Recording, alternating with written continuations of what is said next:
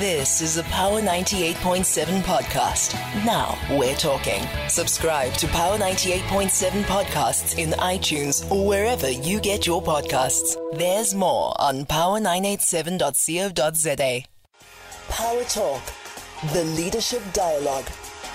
Okay, and the clock has just gone 10 minutes past the hour of 10 o'clock. It's still me with a croaky voice, but I think you can hear the excitement in my voice. I've been wanting to speak to South Africa's Auditor General. She's so calm, but so forthright in how she delivers the bad news to Parliament and to the country. And because she's so thorough, you're hearing so many people referencing reports of the Auditor General, either to justify one or other position. She insists her position is not political, it's technical. She's technically South Africa's chief accountant, auditor, making sure that all our monies as taxpayers are accounted for and well utilized for the stated intended legal and constitutional purpose. It can't be easy auditing a government of this magnitude across three tiers as well, the municipalities and at the national level. But, she's got her wits about her,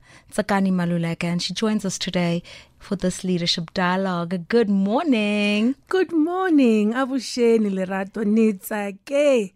Nitsakele kukubona nitlenishewe taba ingiseri ba Power FM. Mina ngiyazi ukuthi ukutsaka is to be happy. Yes, ukutsaka is to be happy, kujabula. Right. Kuthaba, kuidumela. So she's multilingual too. Showing off so early in the game. It's so wonderful to see you, Tsakani. And I think just before we begin all the hard issues, I know you because I'll be upfront. We grew up together.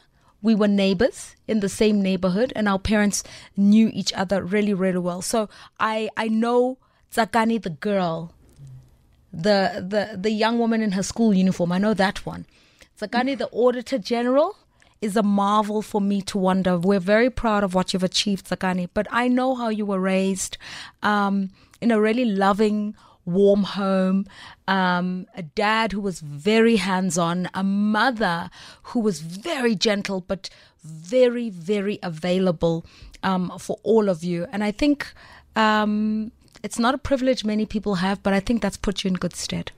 It really has, Lerato, and thank you for mentioning that. And I wish many more of us could have it, for it does stand us in good stead, as you say.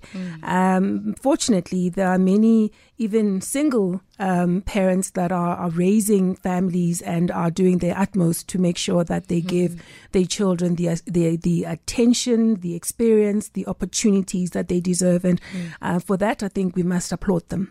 Okay, and just referencing your parents, your father was a jurist and your mother was a school teacher and you're an accountant. Like, these are three different worlds. Well, not so different. So, as you know, I adored my father, who's late now. And so I wanted to be an attorney just like him because he practiced as an attorney for many years. So I was all set to go and study law at university at the end of matric.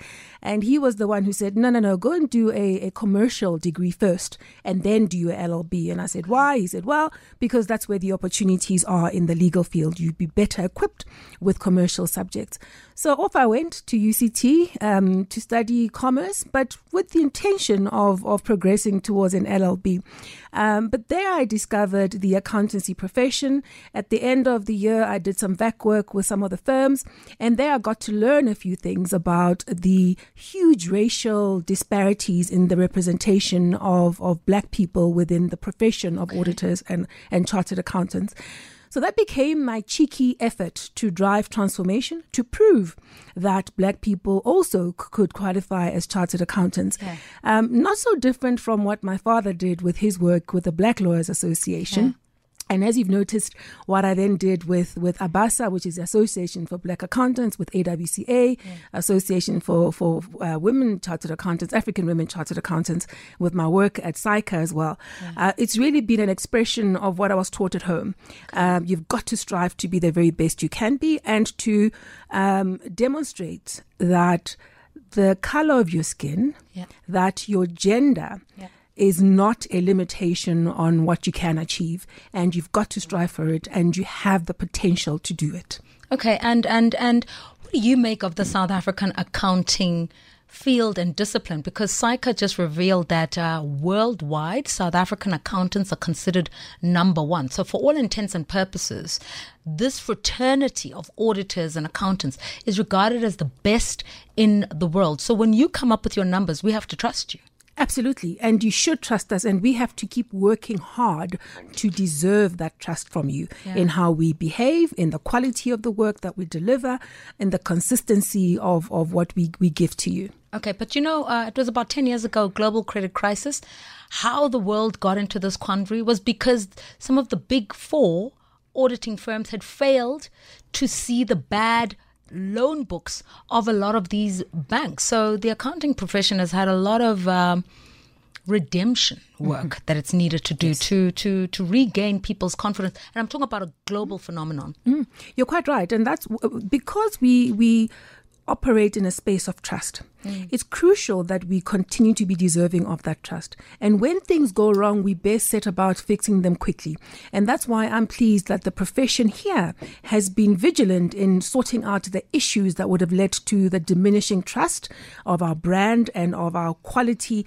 And I think we're working our way back in this economy, but also globally. And that's important. Okay. You talk about transformation, and yet, and I stand to be corrected, there's the big four.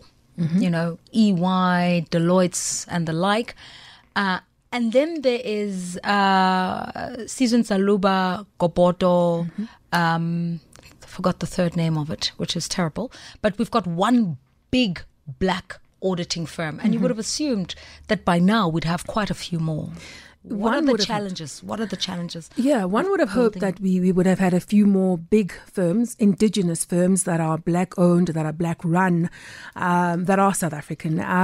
Some of the challenges relate to the dominance of the big four, not just here, but globally as well. Yeah. Some of the challenges relate to access to markets, especially in the private sector, particularly the big listed companies who sometimes have operations outside of South Africa, shareholders outside of South Africa who insist that they have a big four auditor, which limits the access for black firms. And so what has tended to happen is that the black firms tend to rely a lot more on public sector work from an audit point of view, and find it difficult to build strong, sustainable portfolios in the private sector. Why is that? Some of it is about trust of brands.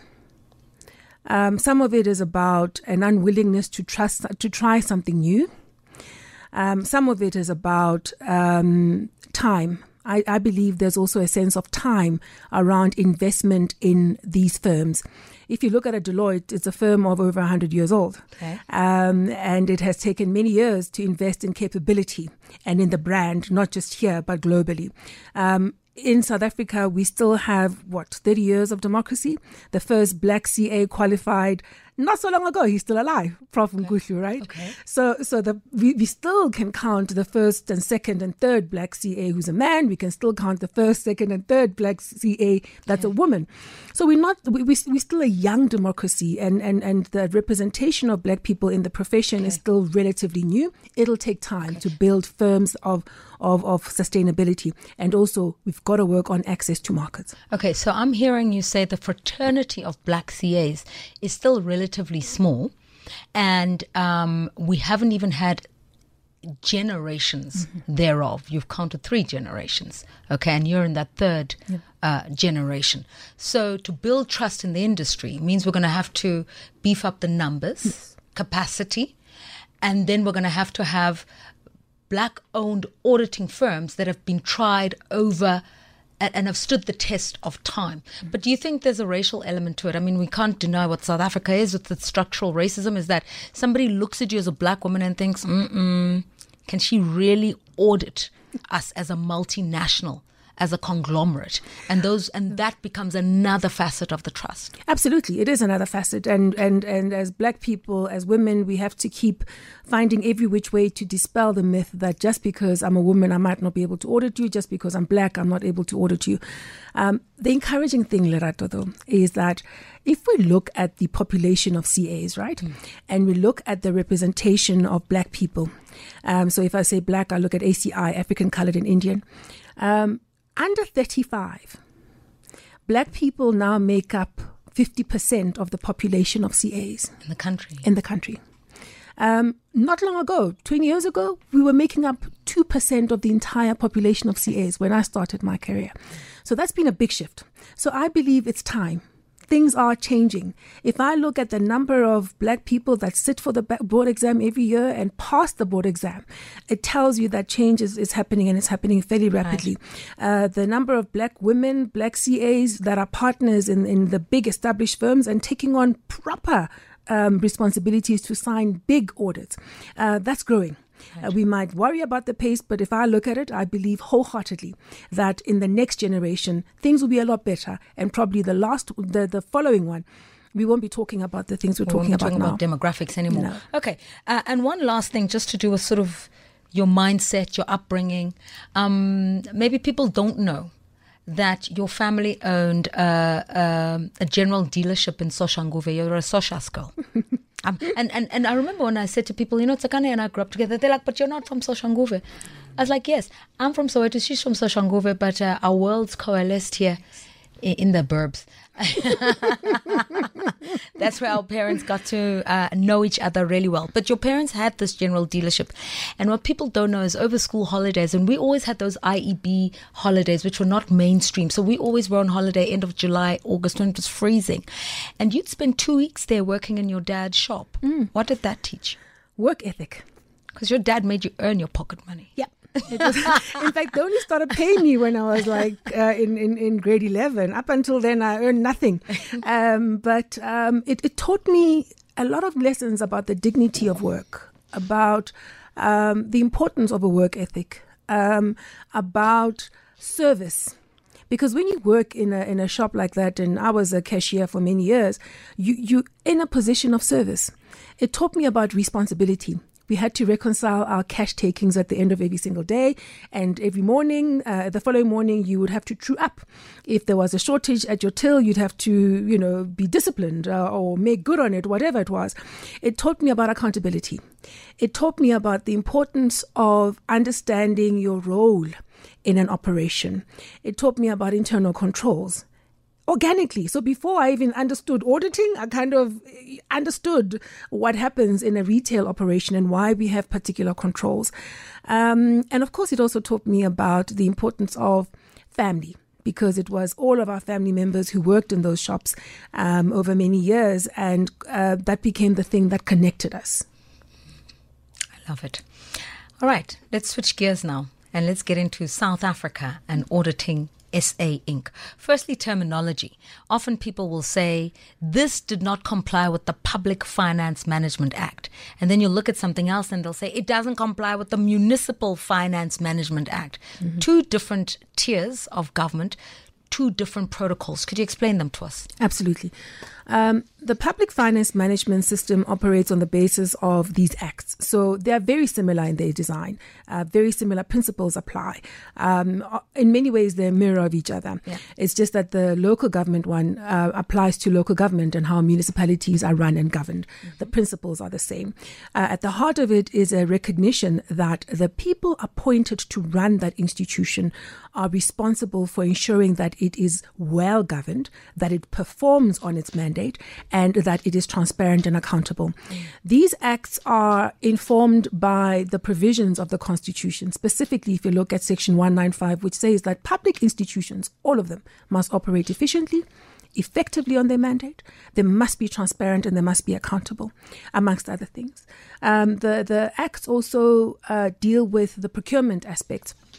which are covered as principles in Section 217 of the Constitution around how public procurement should happen, which is about transparency, which is about fairness, which is about equitability and effective use of resources. Right. So those principles are then explained better in those acts and then in the attendant regulations. Okay, so I can say the mere fact that we see regular periodic audits and sometimes they're not glowing, transparency is there. But efficiency doesn't seem to be there. And why is that? If they know that they're being managed and watched and all our tax rands and cents are being accounted for, they can't hide them, even if they may try. But we can see that they're not doing the job well. Why is that? Before I answer that, I want to just highlight the good thing that you talked about, that at least there's transparency. And I think that's something we must value in our constitutional democracy, that you have the Auditor General auditing every single one of these public institutions every single year. And there's a report that reaches the public, it reaches Parliament, it reaches councils. And that's an important pillar of transparency. In terms of why it is that non-compliance continues when there have been adverse findings, for us as an audit office, the problem is not so much the non-compliance as a once-off event in itself. It's about two things. Is there follow-up to ensure that that doesn't happen again? So you fix controls, you train people, you discipline if necessary, and you apply consequences. The issue is that it doesn't happen. And then what then transpires is the following year, you have an even worse transgression and a worse experience of leakage of public resources. Mm-hmm. So where I'm going with this is that we ought not to worry only about 1 year's audit outcomes and say, irregular expenditure is X billion rand. This is the level of compliance. What we should be worried about is this sense that this continues year after year. So when you look at an audit report, have due regard to understanding what are the people appointed to run this institution on my behalf? What are they doing around the things that have been found? So you've just referenced the lack of consequences. And, you have the power to reveal, but you don't have the power to punish. So if each year we're seeing wastage, leakages, irregularities, non-compliance, and then it gets worse, as you say, the year after and the year after, it's a consequence issue. So what would you attribute that to? Three things maybe. One is professionalism in the public sector. If you're a professional and you have a particular role to fulfill and you take it seriously and you know what it is you're supposed to do, when there's an issue that's been raised either by internal audit committees, you take pride in your work and you'll fix it so that it doesn't happen again. Professionals don't allow things to fester and continue because they take pride in their work. The second thing is that the law enforcement link between the public sector, the public institution, and the problem that's been identified and the referral to law enforcement and law enforcement actually acting on the matter becomes a problem, right? Maybe the third thing is that when reports then end up in Parliament, those accounting officers are not being held responsible for effecting consequences, because the report doesn't end with that professional, right? It goes to Parliament and they've got to be able to say, yes, there was this transgression, I did the following about it and take pride in it. But if they don't follow up, then the parliamentarian or the oversight committee that's looking at the report must be the ones to hold them accountable. So as I say, three things which if we deal with, will start to change the culture within the public service. So triage is what you've explained to me, is that the Auditor General can only do so much. The accounting officer responsible has some culpability. And where there are serious infringements of law enforcement needs to kick in, anti-corruption needs to kick in. And if those pillars aren't strong, all we have are just reports that keep telling us that people don't know how to manage our public finances. Okay. In the news headlines just now, you heard a reference to the voting that took place in eThekwini as they tried to remove the mayor. That's a political issue. But central to that issue is that eThekwini is just about facing administration. The finances of this municipality have been so poorly run, and of course compounded by things like flooding, etc., natural disasters. But things are in such dire straits that monies have been lost, monies have been wasted, and somebody has to take responsibility for it. And your report was referenced as one of the reasons why they should remove the mayor. Similar things happened in Ekurhuleni, and Action SA as well was involved in this particular aspect of trying to push for a no confidence vote, describing the state of affairs in Ekurhuleni as dire and worrying, lacking accountability, and not fulfilling the requirements of the Public Finance Management Act. So a lot is going on in these big metropolitan areas, and what we're witnessing is the political aspect of it, but the bedrock of it all is the auditing, public finance management of it. What is going on in these municipalities, and why are so many of them receiving qualified audits? One of the things we've understood about the metros, which are big enough in budgets and complexity to attract and to afford high-level skills. So there isn't an issue about skills, which might be the case in smaller municipalities. What we've seen over the last few years is a deterioration in their performance, a deterioration in their levels of transparency and accountability and consequence management. Part of it is instability. So political instability quite often leads to instability at the administration level. We've done the analysis. I've been in the audit office now for about 11 years. And about 10 years ago, we started tracking the link between stability and performance, particularly on audit outcomes. But I think it translates even into the performance of the institution on its mandate.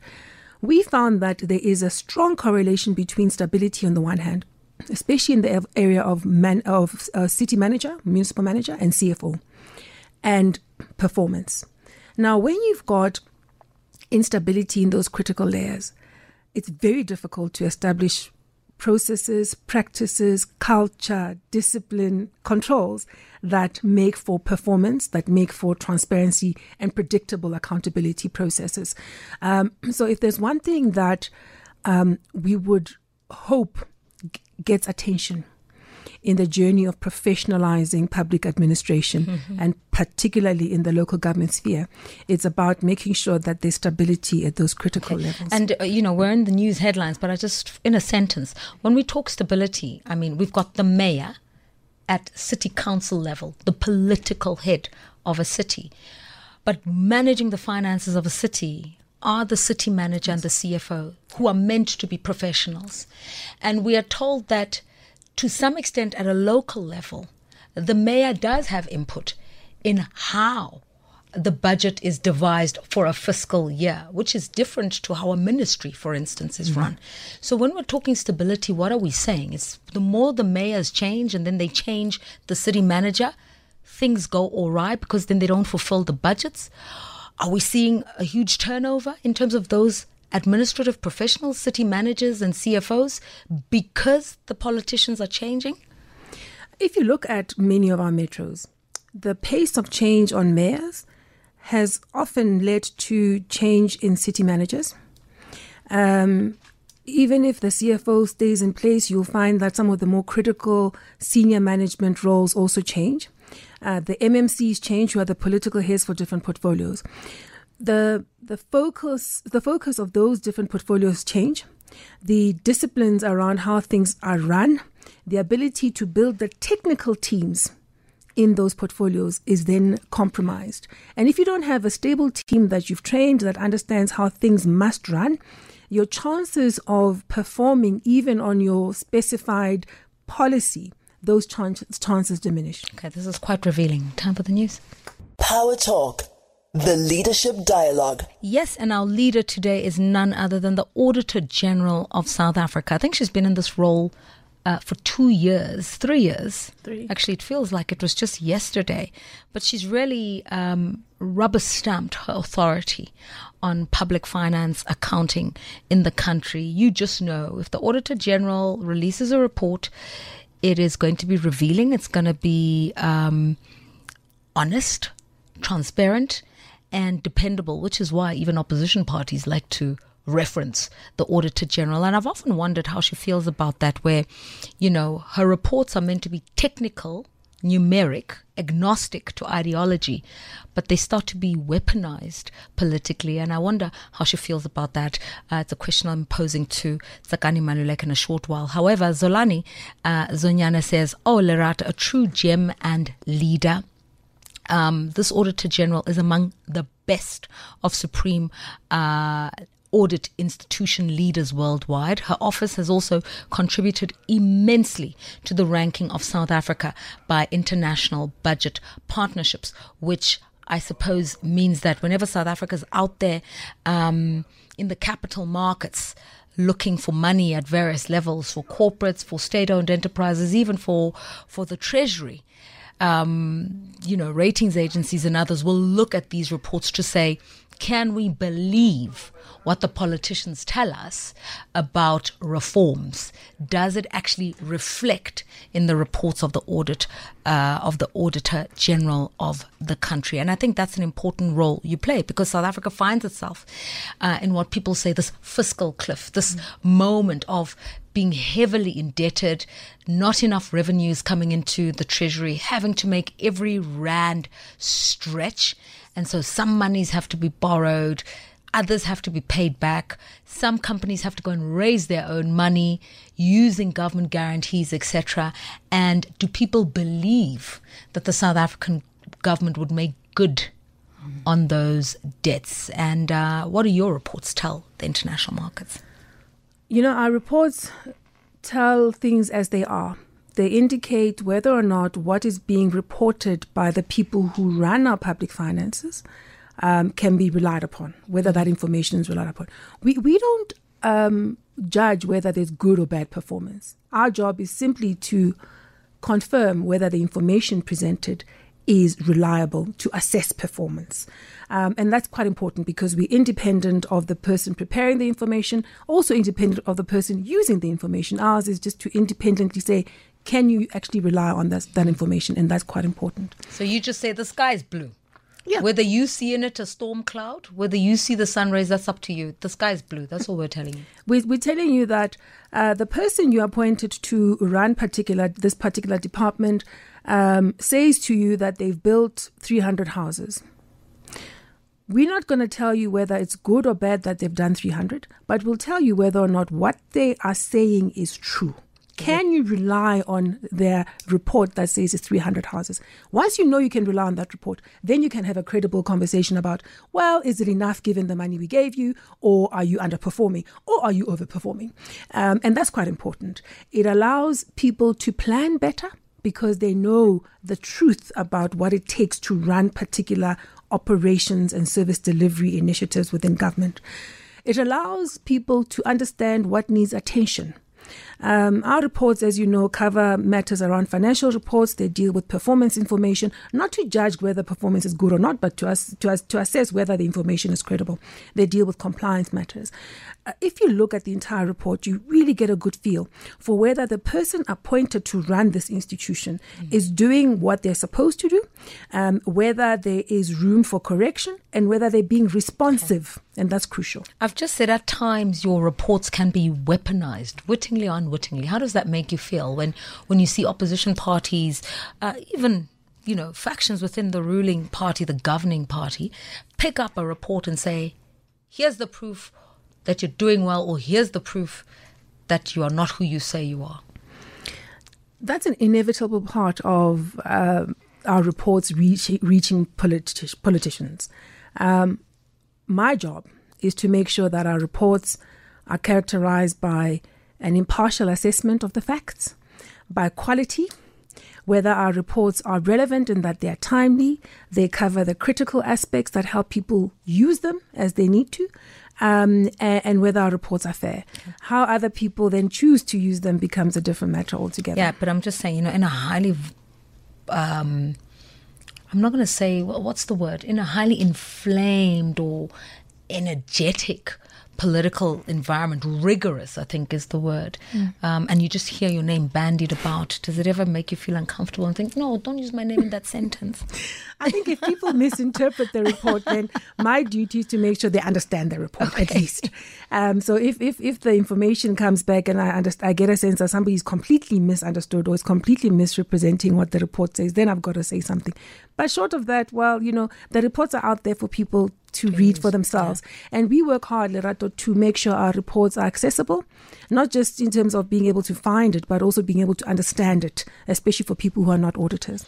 All right, let's talk about the quality of performance. Whilst you might not rate capability and aptitude, your reports are revealing. And this is what they reveal. State-owned enterprises, right? There's quite a lot of them. And we usually just talk about some of the big ones, the SAAs, the Denels, the Transnets, the Eskom, but there's many. And in your reports, you found that, I think you've audited about 418. And you found that only 147 were unqualified. Mm-hmm. Okay, that's 35%. That means the majority of state-owned enterprises in this country, big and small, regional and otherwise, have qualified audits. And yet we understand that state-owned enterprises are supposed to be the vehicles through which a developmental state will meet its objectives. They are supposed to be the vehicles through which water is provided, electricity is transmitted on a grid, through which, social services will be delivered to people. And close on to 65% of those institutions can't manage themselves well. And they should be able to do so because they've, again, like the metros, have the budgets and the complexity to attract good talent. What we see is that there tends to be very poor governance in these institutions. And that translates into the type of management teams that are there. That translates into how they are given space or not to do their work, how they are held accountable or not in terms of whether or not they're doing their work. And that governance problem translates then into performance issues. And those performance issues over time have a dire impact on the economy and ultimately on the lived experiences of you and I. These institutions operate under the very same regime in terms of the Public Finance Management Act for their public institutions. And the law is quite clear. They're required to be governed well. They're required to perform on their mandate. And they're required to be held accountable when they fail to do so. When we talk governance, what are we talking about here? So if we just take the issue of Eskom, for instance, for the longest time, whatever we may think of Andre de Ruyter, he did not have a quorate board. So I think the board is supposed to have about 15 or so members. There were only about 7. So at no point in time were there enough members on a board to either vote one or another way on a strategy for the organization and to sign off on big checks that would lead to transforming one or other asset within the Eskom portfolio. Now, governance means you can't have that. You can't be operating without the oversight of a board. You can't be operating without internal auditors in the organization. You have to have financial reporting to your shareholders. Why are these issues tricky for South African entities to understand? You know, the work that the commission that the Chief Justice led on state capture revealed a few problems around why there's such bad instability in those boards. And why those boards tend to be dysfunctional. And much like what I was saying around the municipalities, when you've got the oversight mechanism in any institution being so dysfunctional or unstable, it translates into instability at key operational levels. And that institution is then rendered rudderless. They actually can't operate. The strategies aren't clear. The norms are not able to be established, and then you can't hold anybody accountable. And the institution becomes weaker and weaker over time. If you look at the audit outcomes of Eskom, they've continued to deteriorate. If you look at the financial performance, it's continued to deteriorate. And we all pay a heavy price for that. So we do need to sort out the governance in these institutions. And again, going back to these terminologies. So governance is how the CEO, as the chief accounting officer, in a public setting, reporting to a manager with a board that is supposed to filtrate the conversation between the executive and the government. When those systems, when those channels are not clear, then you don't have proper management and you can't follow through strategy and you can't sign off on things. And we saw it at the SABC. SABC didn't even have a board for close on to a year. And now here they are in the situation that they're in. So governance matters. But often when we use the word governance in the public domain, even in the media, I think people use the word interchangeably with corruption, and it's not always the same thing. So help us understand the terminologies, because the Auditor General will talk about irregular expenditure, wastage, fraud as 3 separate categories. We may use the words loosely, but they are very different things. Please explain. Absolutely. So irregular expenditure relates to transactions where there's been procurement or spend that was done outside of the provisions of the law.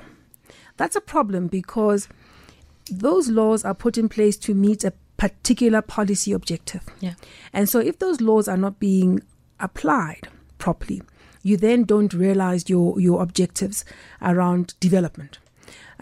So it doesn't mean that the money is gone, is lost, but it does mean something has gone wrong. Maybe you didn't apply proper BEE standards, but then there's a policy imperative that says bring black business in. Maybe you didn't comply with the law saying ensure that there's local content. Why is that law there? So that you can safeguard your industrial base.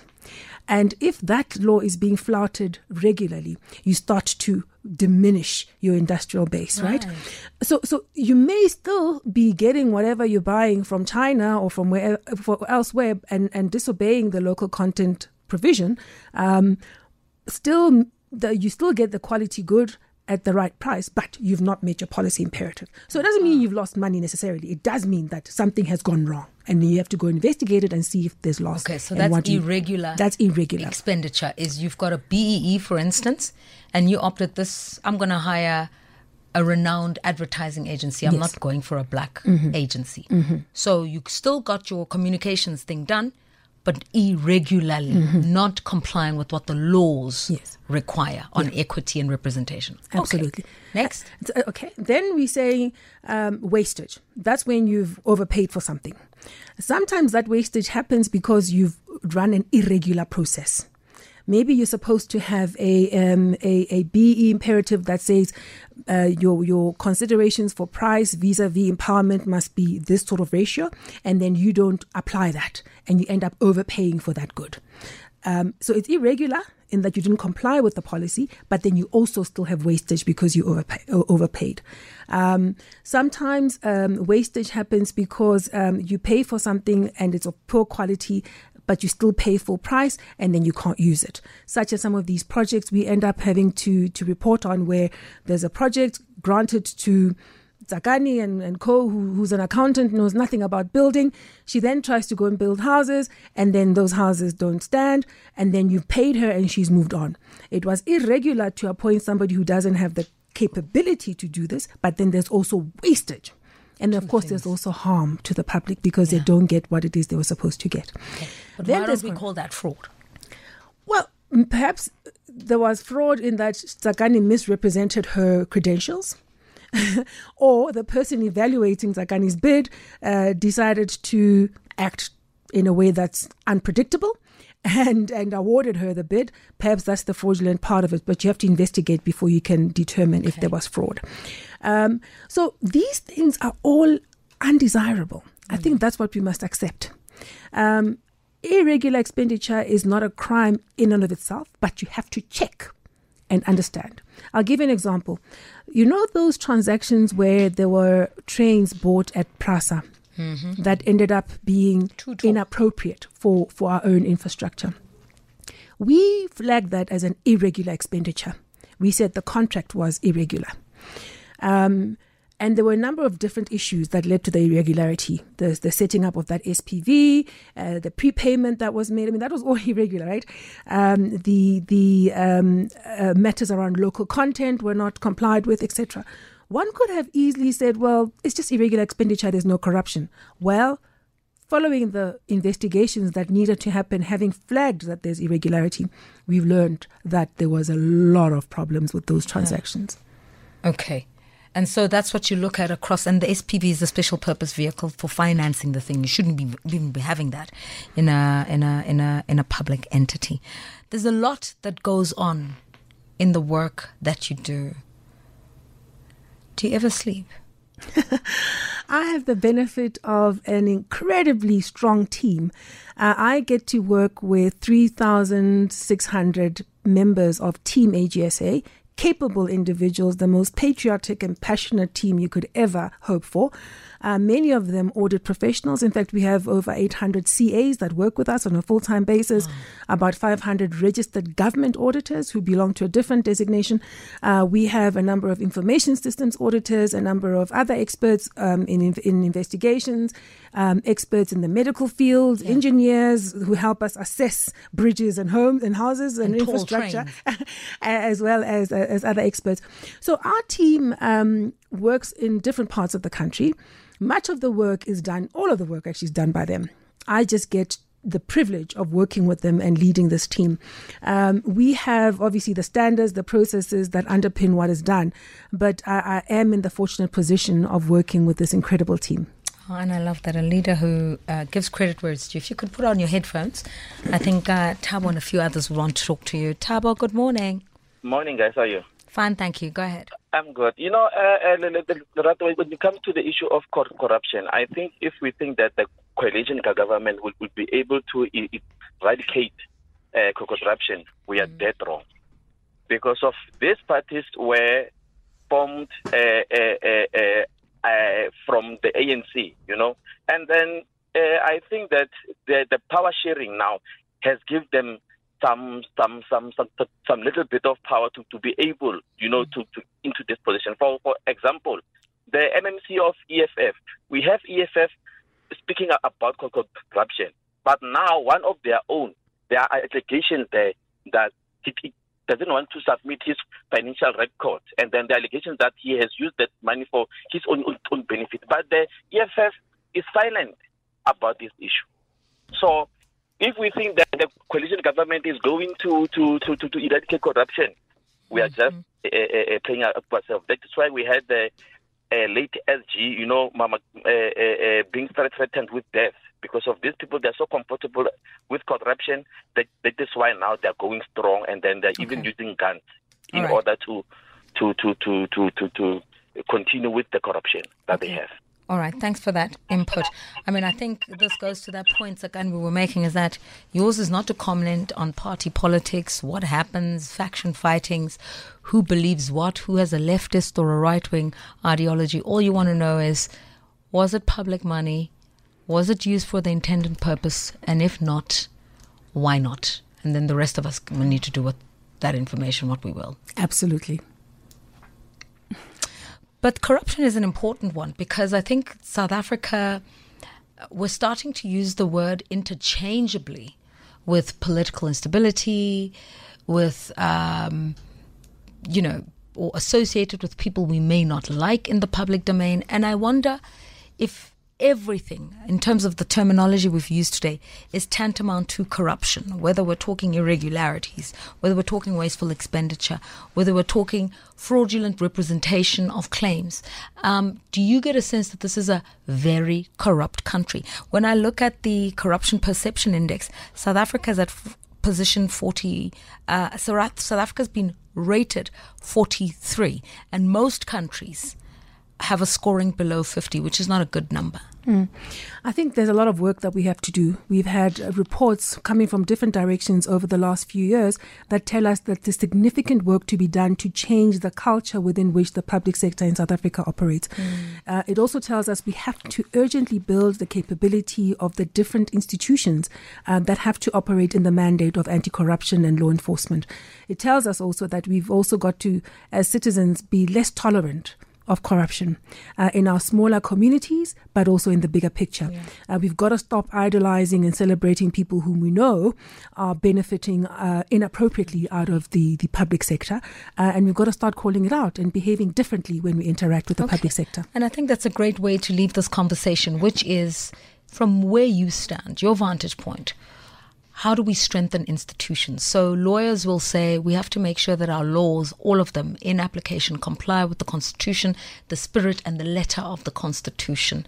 Those in healthcare will say we need to make sure that we're doing the best in terms of primary healthcare, giving people what is constitutionally their right in terms of healthcare. So in terms of auditing and public finance management, how do we strengthen institutions, and what are the institutions that need strengthening? We've got to strengthen the professionalization in the public service. The things on financial management translate into every other aspect of how that institution runs. Have professionals in place who have the technical expertise, the management expertise. Give them space to operate without interference, undue interference, and then hold them accountable. There must be consequences when things go wrong. Some of the consequences would be political. Some of it would be through the law enforcement agencies, but you have to have accountability and consequence management when things go wrong.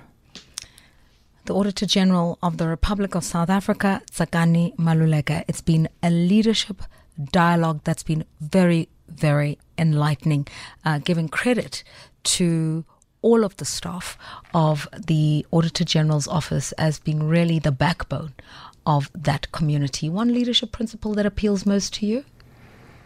Compassion. Isn't she just lovable? I told you I'm biased. Thank you.